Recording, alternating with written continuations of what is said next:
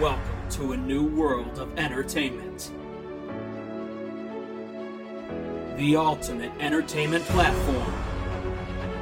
Featuring, from Winkler Pictures and Mike Up Gaming, Mike Winkler. From Condiment Games, Jeremy Larson. Jason Kubasik. And the Forsaken Avenger, Martin Houston. Created by friends. We feature live discussions on Facebook, Twitch, and YouTube. In-depth podcast discussions. Gaming streaming featuring Mike Up Gaming and Forsaken Avenger. And written movie, short film, and television reviews. Subscribe to our podcast and visit our site for more info. Welcome to LCA Entertainment. On this episode of our podcast,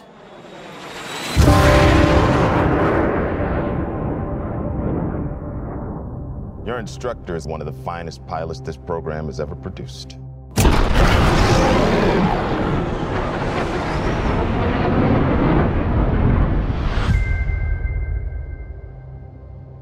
His exploits are legendary.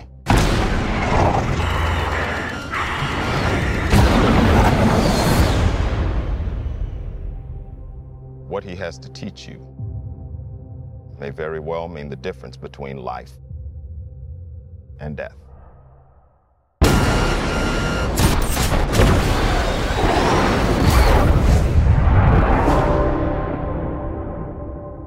Your reputation precedes you.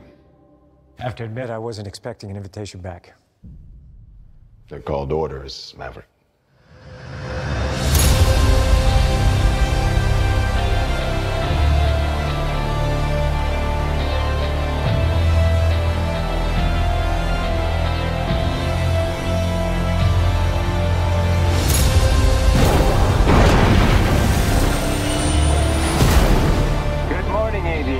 This is your captain speaking. Today's exercise is dogfighting. 2 versus 1?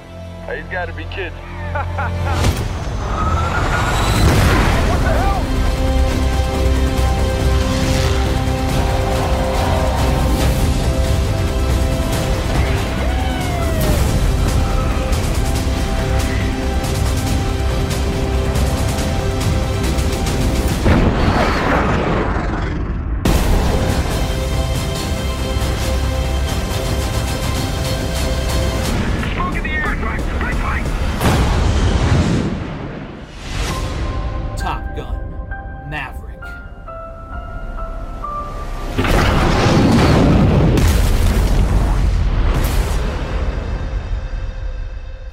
Hello, everyone, and welcome back into LCA Entertainment. Mike Winkler here with you on this special episode as I will be breaking down my thoughts and opinions on Top Gun Maverick. This film has been in the works for a very, very, very long time.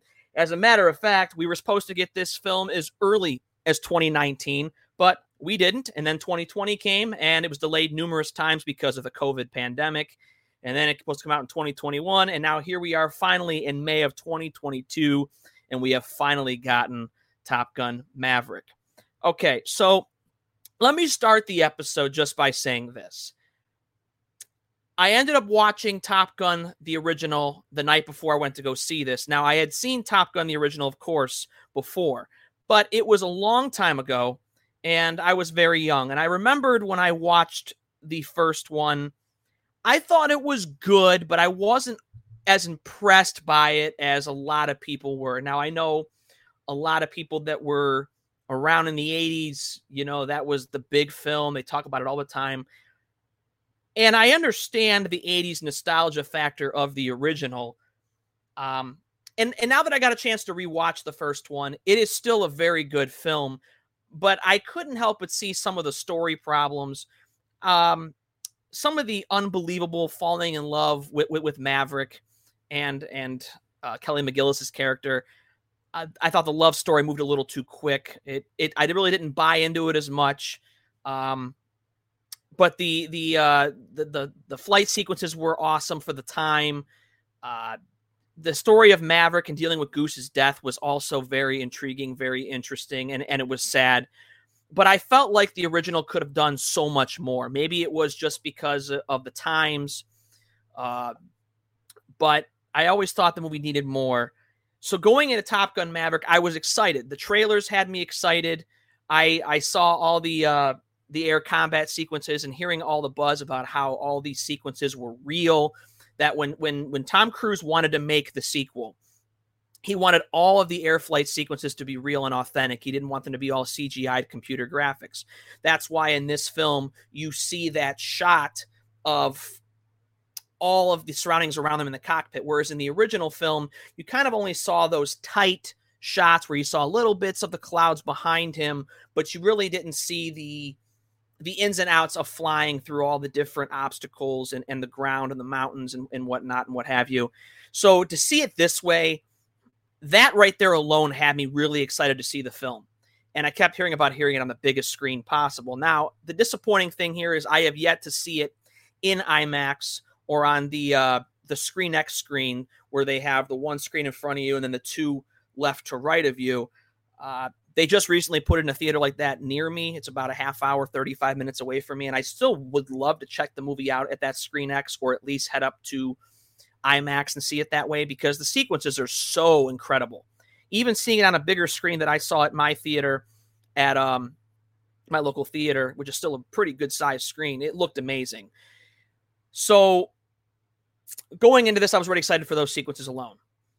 But I was really curious to see how much nostalgia would be in this film because the biggest problem with a lot of these legacy sequels today is that they rely on the nostalgic factor way too much. They also feel the need that when a legacy character enters the screen, the music has to build this big eclipse and act like it's some big moment. And I understand why they're doing that for the audience because if they haven't seen these characters in 30 plus years, it becomes a big moment to see them again.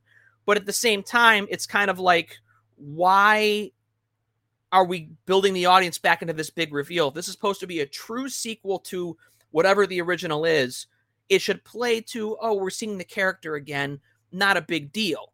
And they feel the need to play up that nostalgia factor. So I was curious to see how this would be pulled off because that was one of the mistakes that Disney had made with, I believe, The Force Awakens with Episode 7 of Star Wars. Because when Han Solo and Chewbacca enter into the shot on the Falcon, when Rey and Finn are hiding beneath the Falcon, the music builds to seeing them again. And it almost feels as though, like, if this is Episode 7 to Episode 6, we last saw Han Solo and Chewbacca just a movie ago.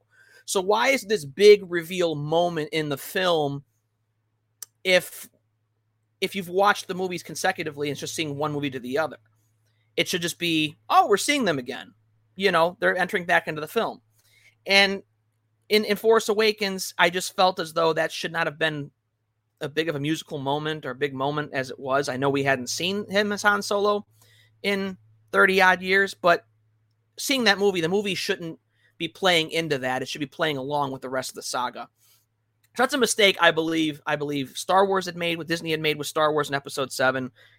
Other films have kind of made similar mistakes. Even TV revivals have done a similar thing too. So I was curious to see if this was going to fall into the same narrative. And I'm happy to say that it doesn't. It doesn't. All the reviews have said that this is the way legacy sequels should be made, and they're exactly right. This is a nearly perfect legacy sequel. It has all the right little bits of nostalgia sprinkled through without being, obsessively compulsive with it, making you feel like, oh, look it's been 30 years. Look at this moment. Look at this moment. It doesn't play into that. The opening of the film is the opening of the original. And I'm actually happy with that. Some people might think, oh, why are we playing with the same openings? That's the right bit of nostalgia. Because even though we haven't seen his character in 30 plus years, the opening of Top Gun is iconic. And duplicating, it's not feeling like going down the nostalgia factor again. It's just one sequel leading into the other. It's giving you that little bit at the beginning to say, hey, we're back, but then it leads into something completely else. So it does all the right things. It brings back Tom Cruise. You get Val Kilmer back in a cameo, which I'll get into later about how that's handled. And, of course, you get Goose's son. Now, obviously, he was a child. I think like a 5 or 6 year old little boy, I think, in the first film. So other than that, we get no returning characters into the film. These are all new characters surrounding these three from the original. Even the character that Jennifer Connelly plays, Penny, Maverick's love interest here, she technically is a character that was brought up in the original, which I liked that because it didn't just feel like we were forcing this new person he meets and has no history with. I think adding history of her character, having Maverick and her having history, is key to this relationship working. Because if we would have fallen into him just meeting this girl and falling in love quickly, we would have fell into, I think, some of the same problems that I had with the love relationship in the first film. So that's why in this film I bought into it more, because we find out that Penny was brought out in the first film. Meg Ryan, Goose's wife, had brought up about how Maverick had dated the Admiral's daughter, Penny, a long time ago. This is the character that Jennifer Connelly does play. And we find out that every time Maverick had come to port, they kind of had an on-again, off-again romance. So when he immediately starts falling back in with her and she's falling for him, to me, that whole thing works because of that history. That history is so important to this relationship because I don't want to say it happens quickly here. It doesn't take that long to happen, but at least I'm buying into their feelings being there because they had feelings for each other before. So it was just feelings that came rushing back. So it works. It works on that level for me. So that already right there is a positive over the first film for me out of the gate. But the air sequences are excellent. The action's excellent. The story's excellent. So, all right. So now that I've broken down my minor thoughts, I'm going to get into spoiler alert territory with the synopsis. I'm going to read the synopsis out, the plot, which is going to detail the film from beginning to end. So if you've not seen the film, spoiler alert. That's the spoiler alert alarm. So that means right now, when I sound that horn, that means if you have not seen the film yet, we're going into spoiler territory. So fast forward once you hear the horn. Here we go. The plot synopsis for Top Gun Maverick. Over 3 decades after the events of the first film, Captain Pete Maverick Mitchell is serving as a U.S. Navy test pilot who has avoided promotion to continue flying.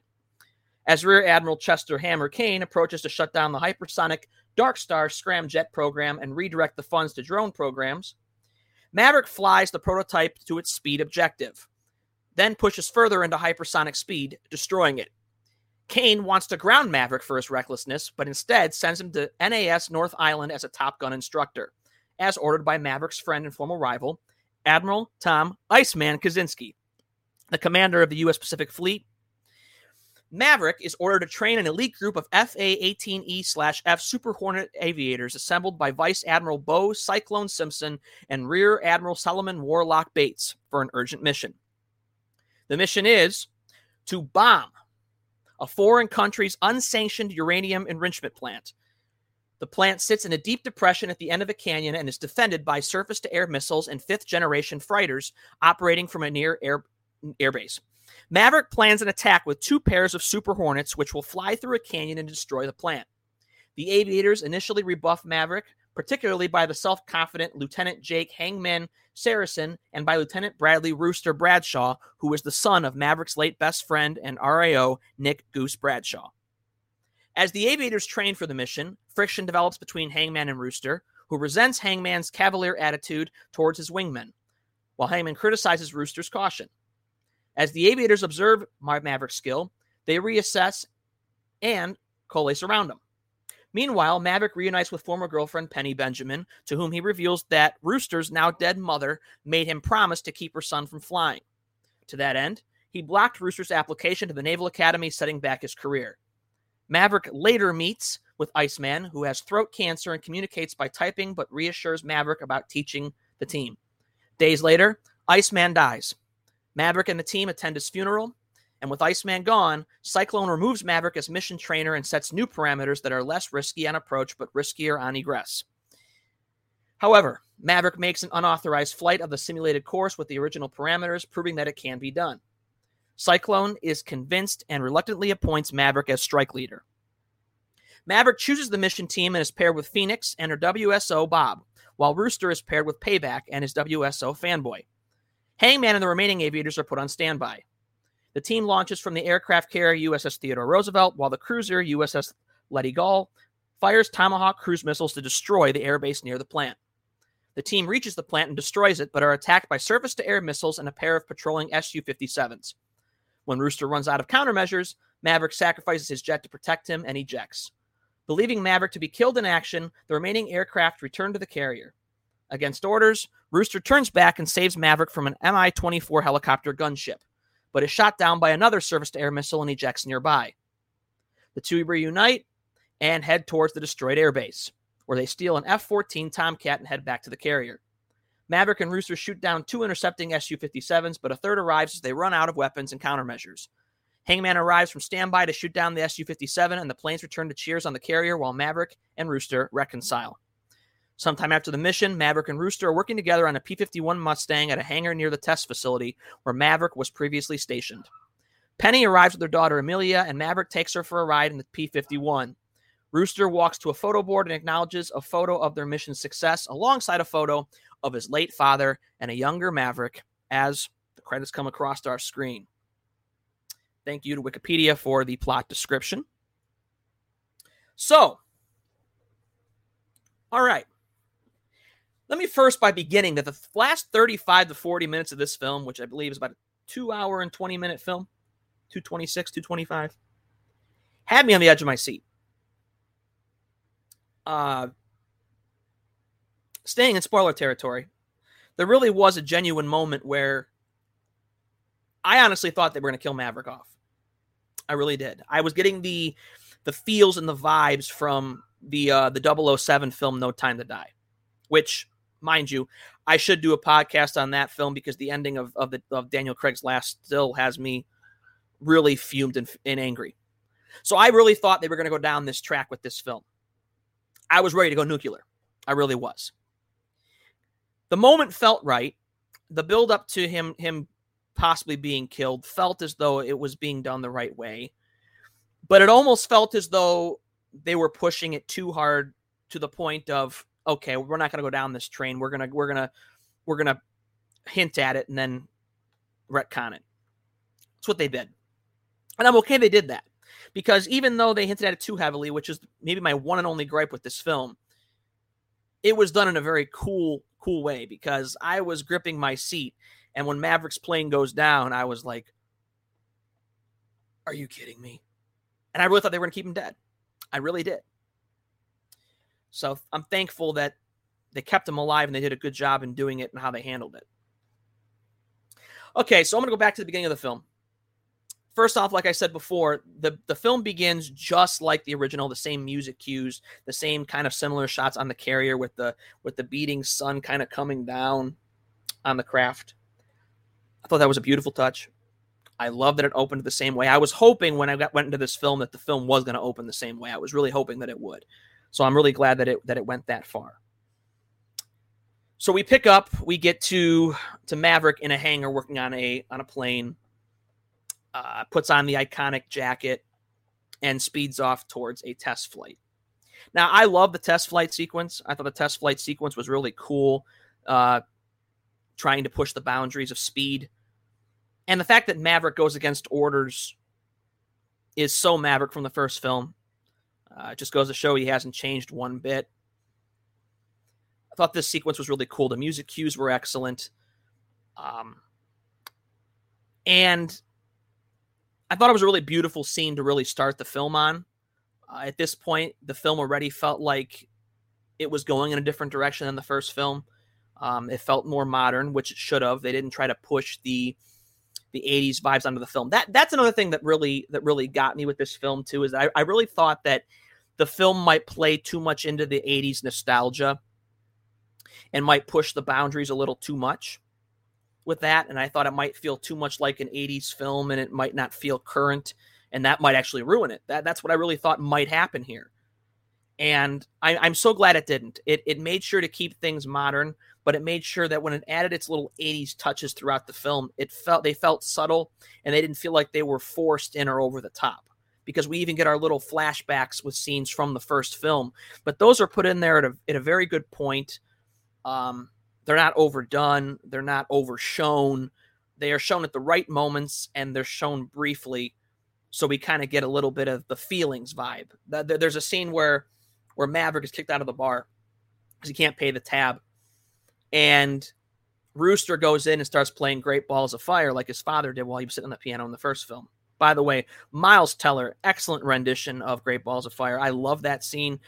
I've been listening to the soundtrack on Apple Music. I've been listening to his version of that song over and over for a while, along with the opening tune. I can't get those out of my head, but I love it. It's fantastic, and I can't get it out of my head. I've been singing and tuning it since I saw the film and listened to the soundtrack.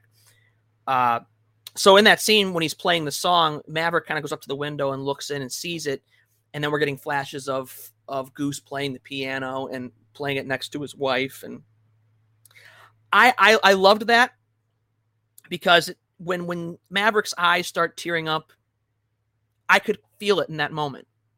And I guess maybe I felt more of an impact with it too, because I had watched the first one again the night before. I think I was feeling a lot more of the small little touches from the first film and just the overall story. The story with Maverick and Goose's son, Rooster, that there is really the true heart of the film. And I think that still all comes from me watching it the night before. But I am so happy this film gradually built the relationship up. It didn't rush us into their conflict. It didn't rush us into a resolve. It didn't push them having physical or full-on encounters. Everything was kind of just sprinkled in, and it progressively happened, like real life would. You know, a lot of things in real life, if we're having problems or tension with somebody, a lot of times we will take moments where we just progress slowly to maybe a confrontation or explaining ourselves or trying to find resolve. We don't just jump into a full-on fist fight like a lot of movies will do. They'll just force a confrontation, and it's got to be a full-on brawl and be intense. You know, real life is not always like that. Maybe in certain situations it is, but it's not really like that. And it plays up a real-life scenario with this, and it doesn't push us having all these confrontations between Rooster and Maverick. So I kind of appreciated that, and that's one thing about this film that I want to pinpoint as something that I really liked about it, and I think that this film does extremely well. So when Maverick goes and gets the mission, he walks into the Top Gun facility for the first time. I would think maybe in the 30-plus years from the first film. I don't think he's really been in this building since then. But you see a picture of Iceman hanging on the wall. And I like the way Iceman is in this film. Of course, I would have loved to have seen Val Kilmer more, but of course, with his health issues and not really being able to talk, they did the best they could with it. If the film had been made 10 years earlier, maybe circumstances would have been different and Iceman would have played a bigger role here. But didn't happen that way.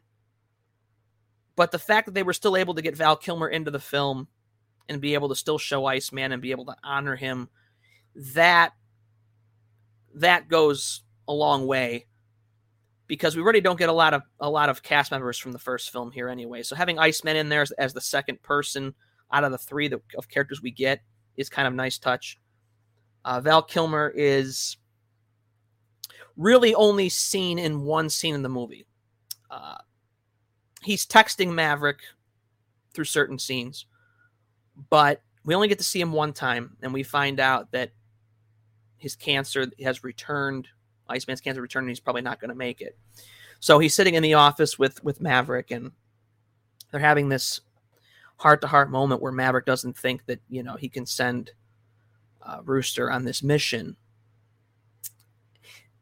This is where I get the feeling that Maverick really has tried to be the father figure to Rooster. And I liked seeing Maverick care. And Maverick's biggest problem in the first film was that you never really felt like by the end of it that he had fully grown up. And even when this movie starts, you don't really feel like he's really grown up. But as this movie goes through, we really see Maverick mature. And we could see him being that family man. I couldn't see him being that really in the first film. And that's why his arc here from beginning to end, his arc from beginning to end from Top Gun 1 to this, it's really beautiful. It really is a beautiful way of looking at his character, because there is so much progression from movie 1 to the end of this film. And whether there's a Top Gun 3 or not, I don't know. But frankly, I'd be content if this was it, because I think he gets the perfect ending to his storyline. Anything they do beyond this might just feel forced. So that scene with Iceman was excellent. And even though we really only get to hear maybe a total of 10 to 15 words actually come out of Val Kilmer's mouth, which I guess was AI done because he really can't speak. Just in that moment, that heart-to-heart that him and Iceman have, I watched the first film and I watched that scene there, and very happy with the fact that him and Iceman got that moment before he passes away. And the fact that they actually kill off Iceman's character had me a little surprised. I didn't necessarily think they were going to go down that route. I mean, there were scenes in the trailer where it showed a funeral, so I knew somebody was going to die, and I started getting the feeling that it could potentially be Iceman. But then there was also the potential of it being just another one of his people he was training, that Maverick's training. But which that surprisingly doesn't happen either. Nobody of his new recruits gets killed off in this film, which I was really surprised, because they almost went down that route. And there's actually a moment where I thought it had happened, because based on the dialogue with him and Rooster, it sounded like that he had lost one of his comrades, but it turns out the other comrade was in the hospital and recovered. So that's kind of surprising too. But the air sequences are fantastic. They're amazing. Something I've never seen in a film before.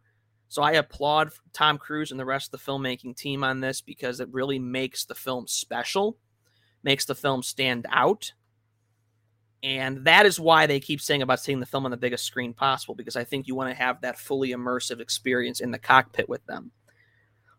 Based on what I was reading, I guess that they had the actors, they went through 3 months of air training for this, so they were actually flying. They weren't using stunt pilots, which bravo on that for sure. But if I read this right, they were holding cameras in front of them in the cockpit, and they had to fly or whatever it was, or they had to put the camera there, and they had to kind of do their own thing, which is really, again, unique. And I never really seen filmmaking like that. It might set a whole new bar of what's going to be done from this way out. So the relationship with Maverick and Penny, like I said before, I'm satisfied with the way they handle it. They get just enough screen time together to make it work. And if I compare Penny to Maverick's previous relationship with Charlie, Kelly McGillis' character in the first film, there's a reason why it works. Because I never really bought into him and Charlie having a future together. It just didn't seem feasible to me. It felt like a fling.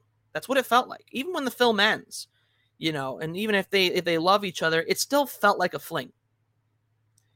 And if there had been one film and we went and got the sequel, you could have made up how they ended up together all you wanted. Me, I wouldn't have saw them together. But the relationship here,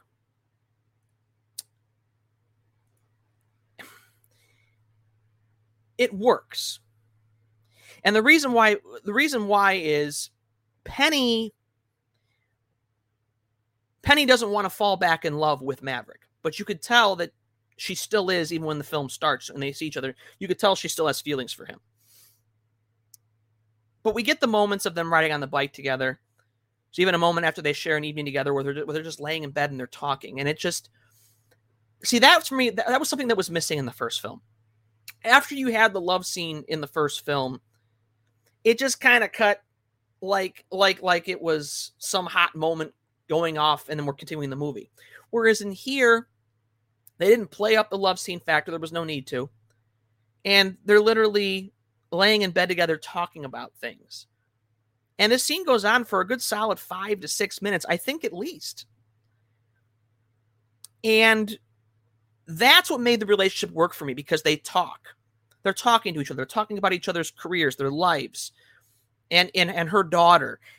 And even she's talking about, his conflict with Rooster and the things with Goose. And she's pushing him about staying and committing yourself to training these people because they need him. Those are why the relationship work, because they're going through those relationship difficulty steps, development, and that's why I like the relationship and why it's so much better than the relationship with Charlie. So that right there has got me with positivity for what they did here.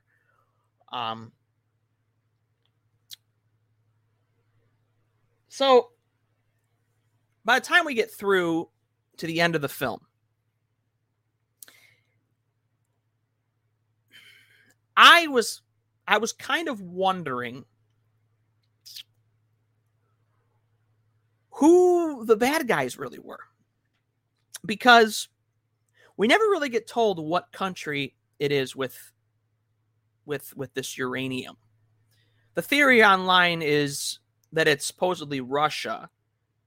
Now, I don't know if the film purposely didn't tell us who the bad guys were because they weren't trying to put a country label on it because they want that film to do good in that country. They don't want to throw another country under the bus. I don't know if that's what it is, or the film just chose to do it this way because they didn't feel like it was necessary. I don't know what the agenda was there. It doesn't really matter. But I couldn't help but scratch my head and wonder who the bad guys really were, because even when we're seeing the jets, we see no country code, no country flag. Even when we see the guys in the cockpit, we never even see faces. They have helmets on, and we don't see anything with a country flag or anything. So there's no indication as to what country these bad guys are from. We're not even told where the jets are flying to. We get told the mountains where this facility is, but we never get told where that actually is. So it's interesting that they chose to go the route of not telling us who, what, where the villain was. It's an interesting choice. So all in all, in conclusion, so my overall thoughts on this are pretty simple.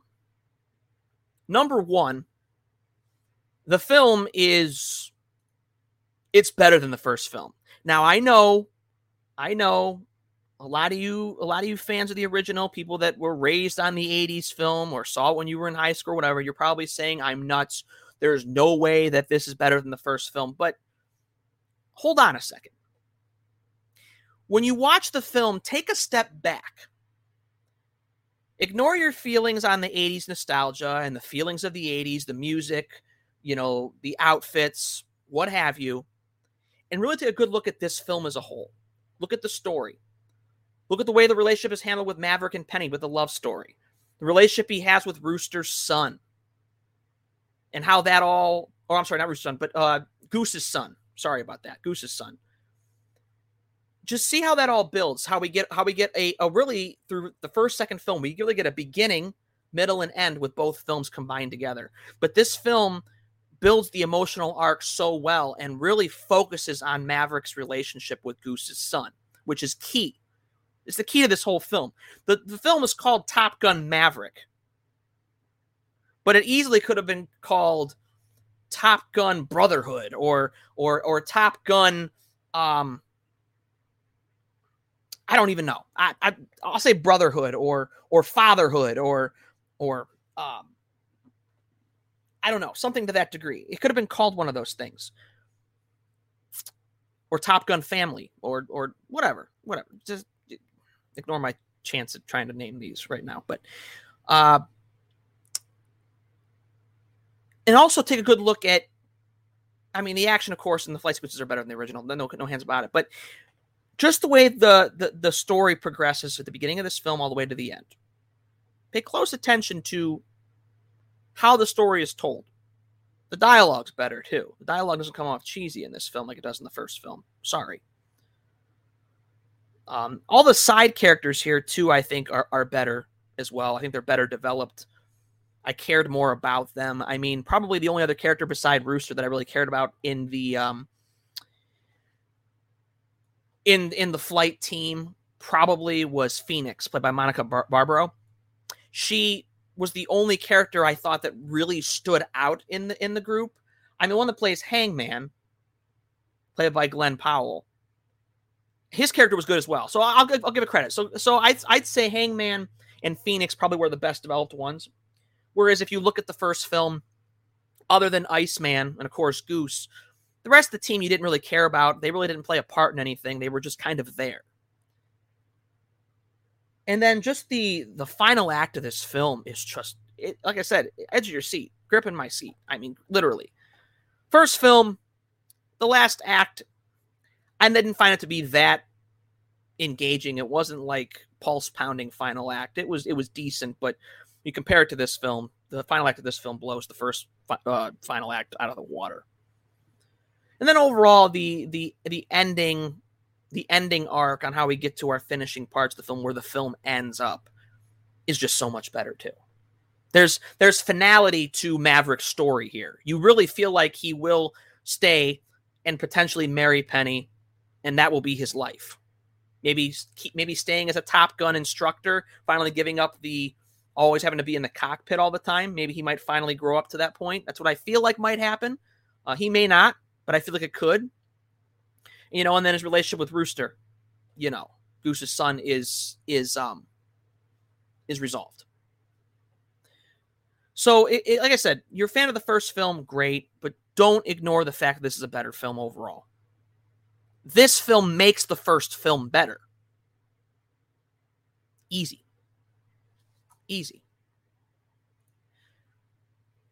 Today I was thinking about this.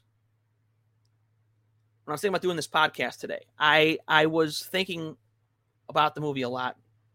And I think I can honestly say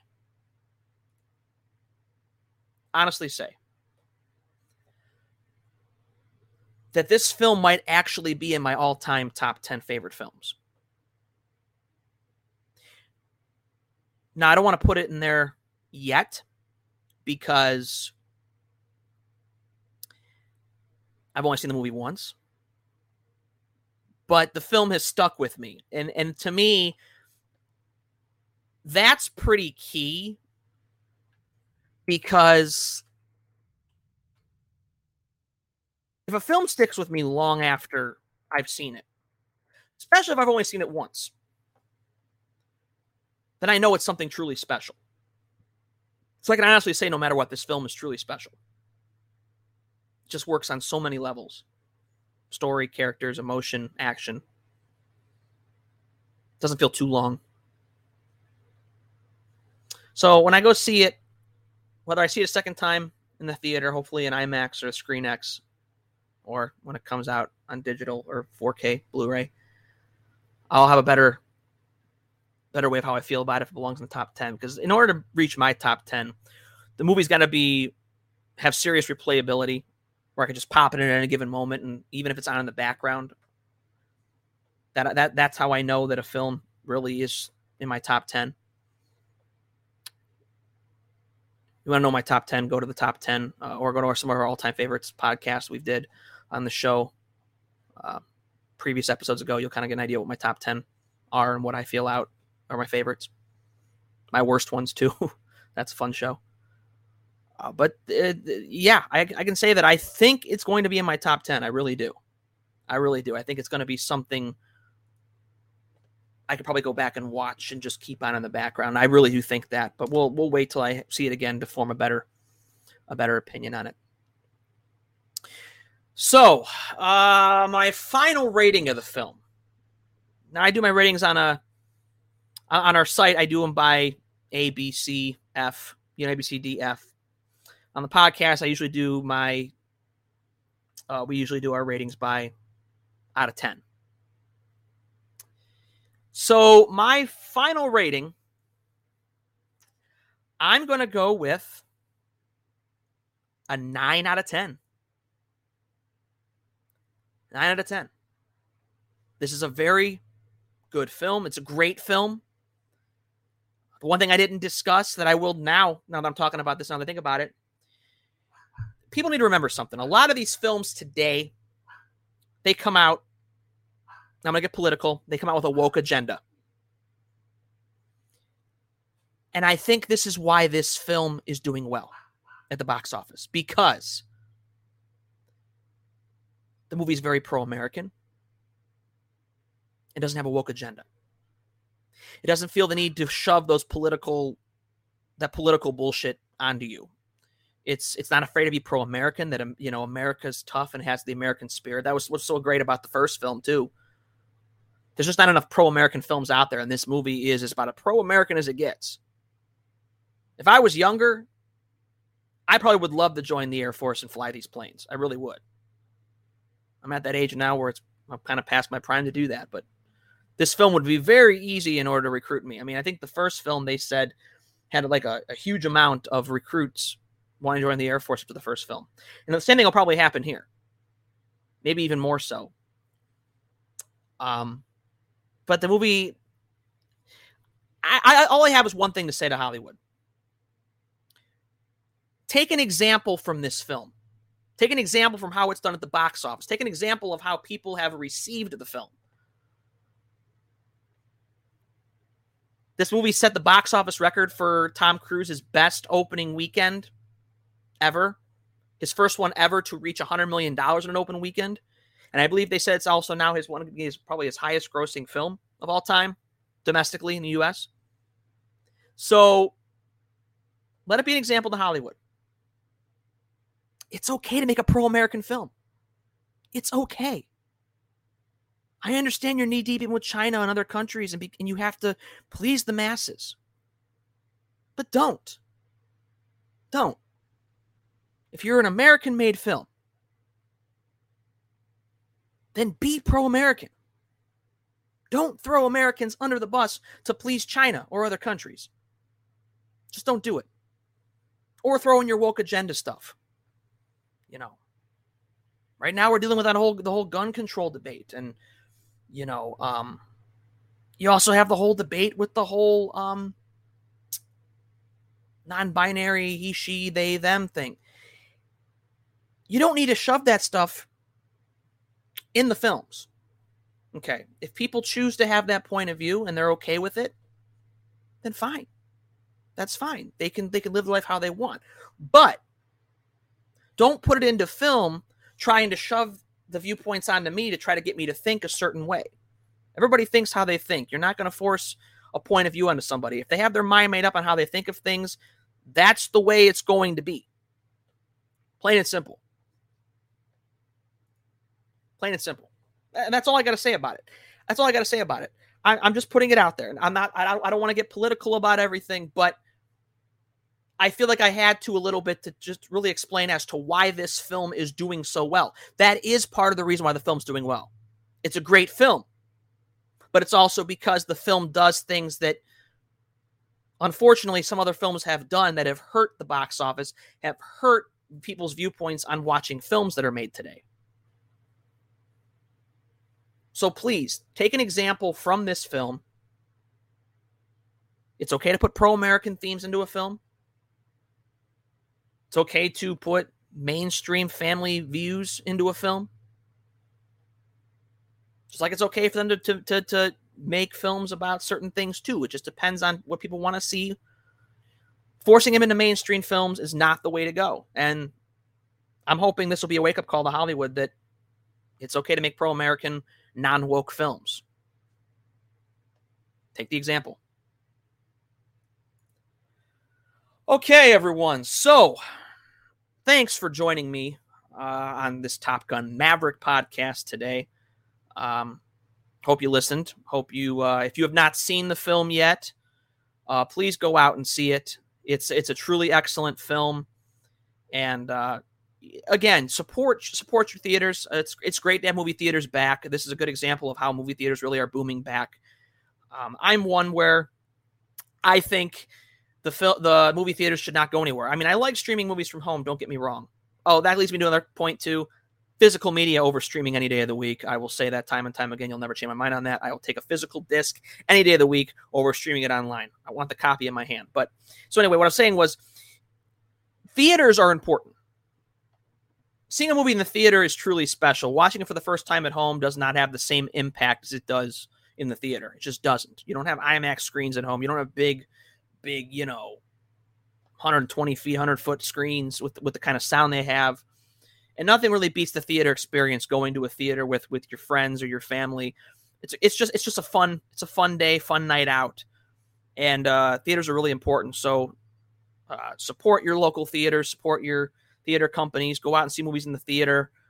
I know tickets are expensive, don't get me wrong, but there's a lot of alternatives out there with how to do things. I myself have the $18 a month Regal Unlimited plan, and I get great use out of it. If you see a lot of movies like I do, it's a great way to do it. It's great and convenient. And you go see 2 movies, it's already paid for itself and then some.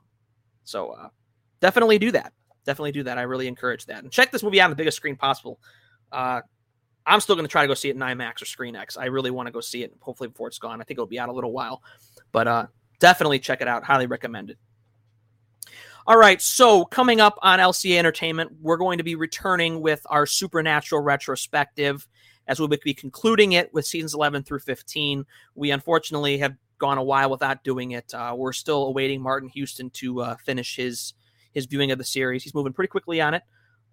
So we're hoping to maybe do that within the next month. I'm hoping. We'll be pushing some more episodes out along the way, too. I'm going to discuss with the rest of the team as to what we're going to be doing next, whether we'll be diving into the retrospective or doing more of these kind of one-offs. I'm hoping my next appearance with the group or the next podcast will be on the upcoming Jurassic World Dominion, which is expected to be the final installment of the Jurassic Park saga. I'm due to see it this Thursday night with one of our old podcast part of the team guys, Alistair Englehart. So Alistair Englehart may in fact be coming back to the podcast team on a temporary basis as he's available. So I'm hoping to talk to him and maybe get him on the Jurassic World Dominion podcast episode. Whether it'll just be he and I on the episode or it'll be me and the rest of the team, including, Jeremy, Jason Kabasic, and Martin Houston. We will see how that's going to go. But I'm going to talk to Alistair on Thursday night when we see it and see if he wants to be a part of the podcast for it. So that'll probably be our next episode, Jurassic World Dominion. Really excited to see it, hoping it gives the Jurassic Park saga a proper send-off. So thanks for joining me today.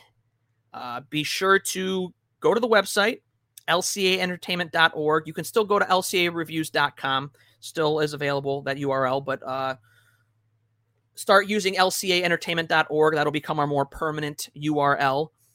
You can email me at mikewinkler@lcaentertainment.org. If you have any requests for the podcast or requests for reviews or have any questions for me and the rest of the team, we're going to try to get them some emails opened up as well, so you can email them if you so choose as well.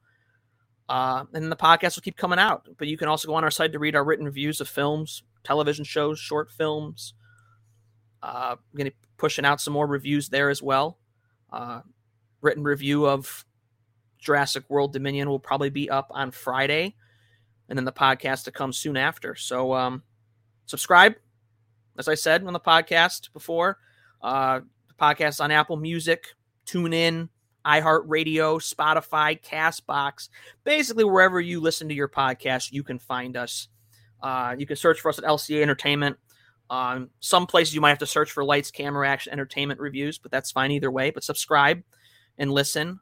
Follow us on our Facebook page at LCA Entertainment. Even on Instagram at the LCA Entertainment with underscores between the and LCA. Be sure to do all that. We we love you fans for supporting us, and we hope you continue to support and bring in some more supporters. We love doing this. We love bringing all this content to you all. So thanks, everyone, and we will see you on the next episode. That's a wrap. Cut and print. Thank you for listening to this episode of our podcast. And coming soon, we conclude our Supernatural retrospective as we cover seasons 11 through 15. To read our written reviews, subscribe to our podcast, listen to our podcasts, and go to our gaming streaming channels. Go to lcaentertainment.org. You can subscribe to our podcast on all major platforms, including Apple Podcasts, Spotify, iHeartRadio, TuneIn, and CastBox. Thank you for listening and subscribing to LCA Entertainment.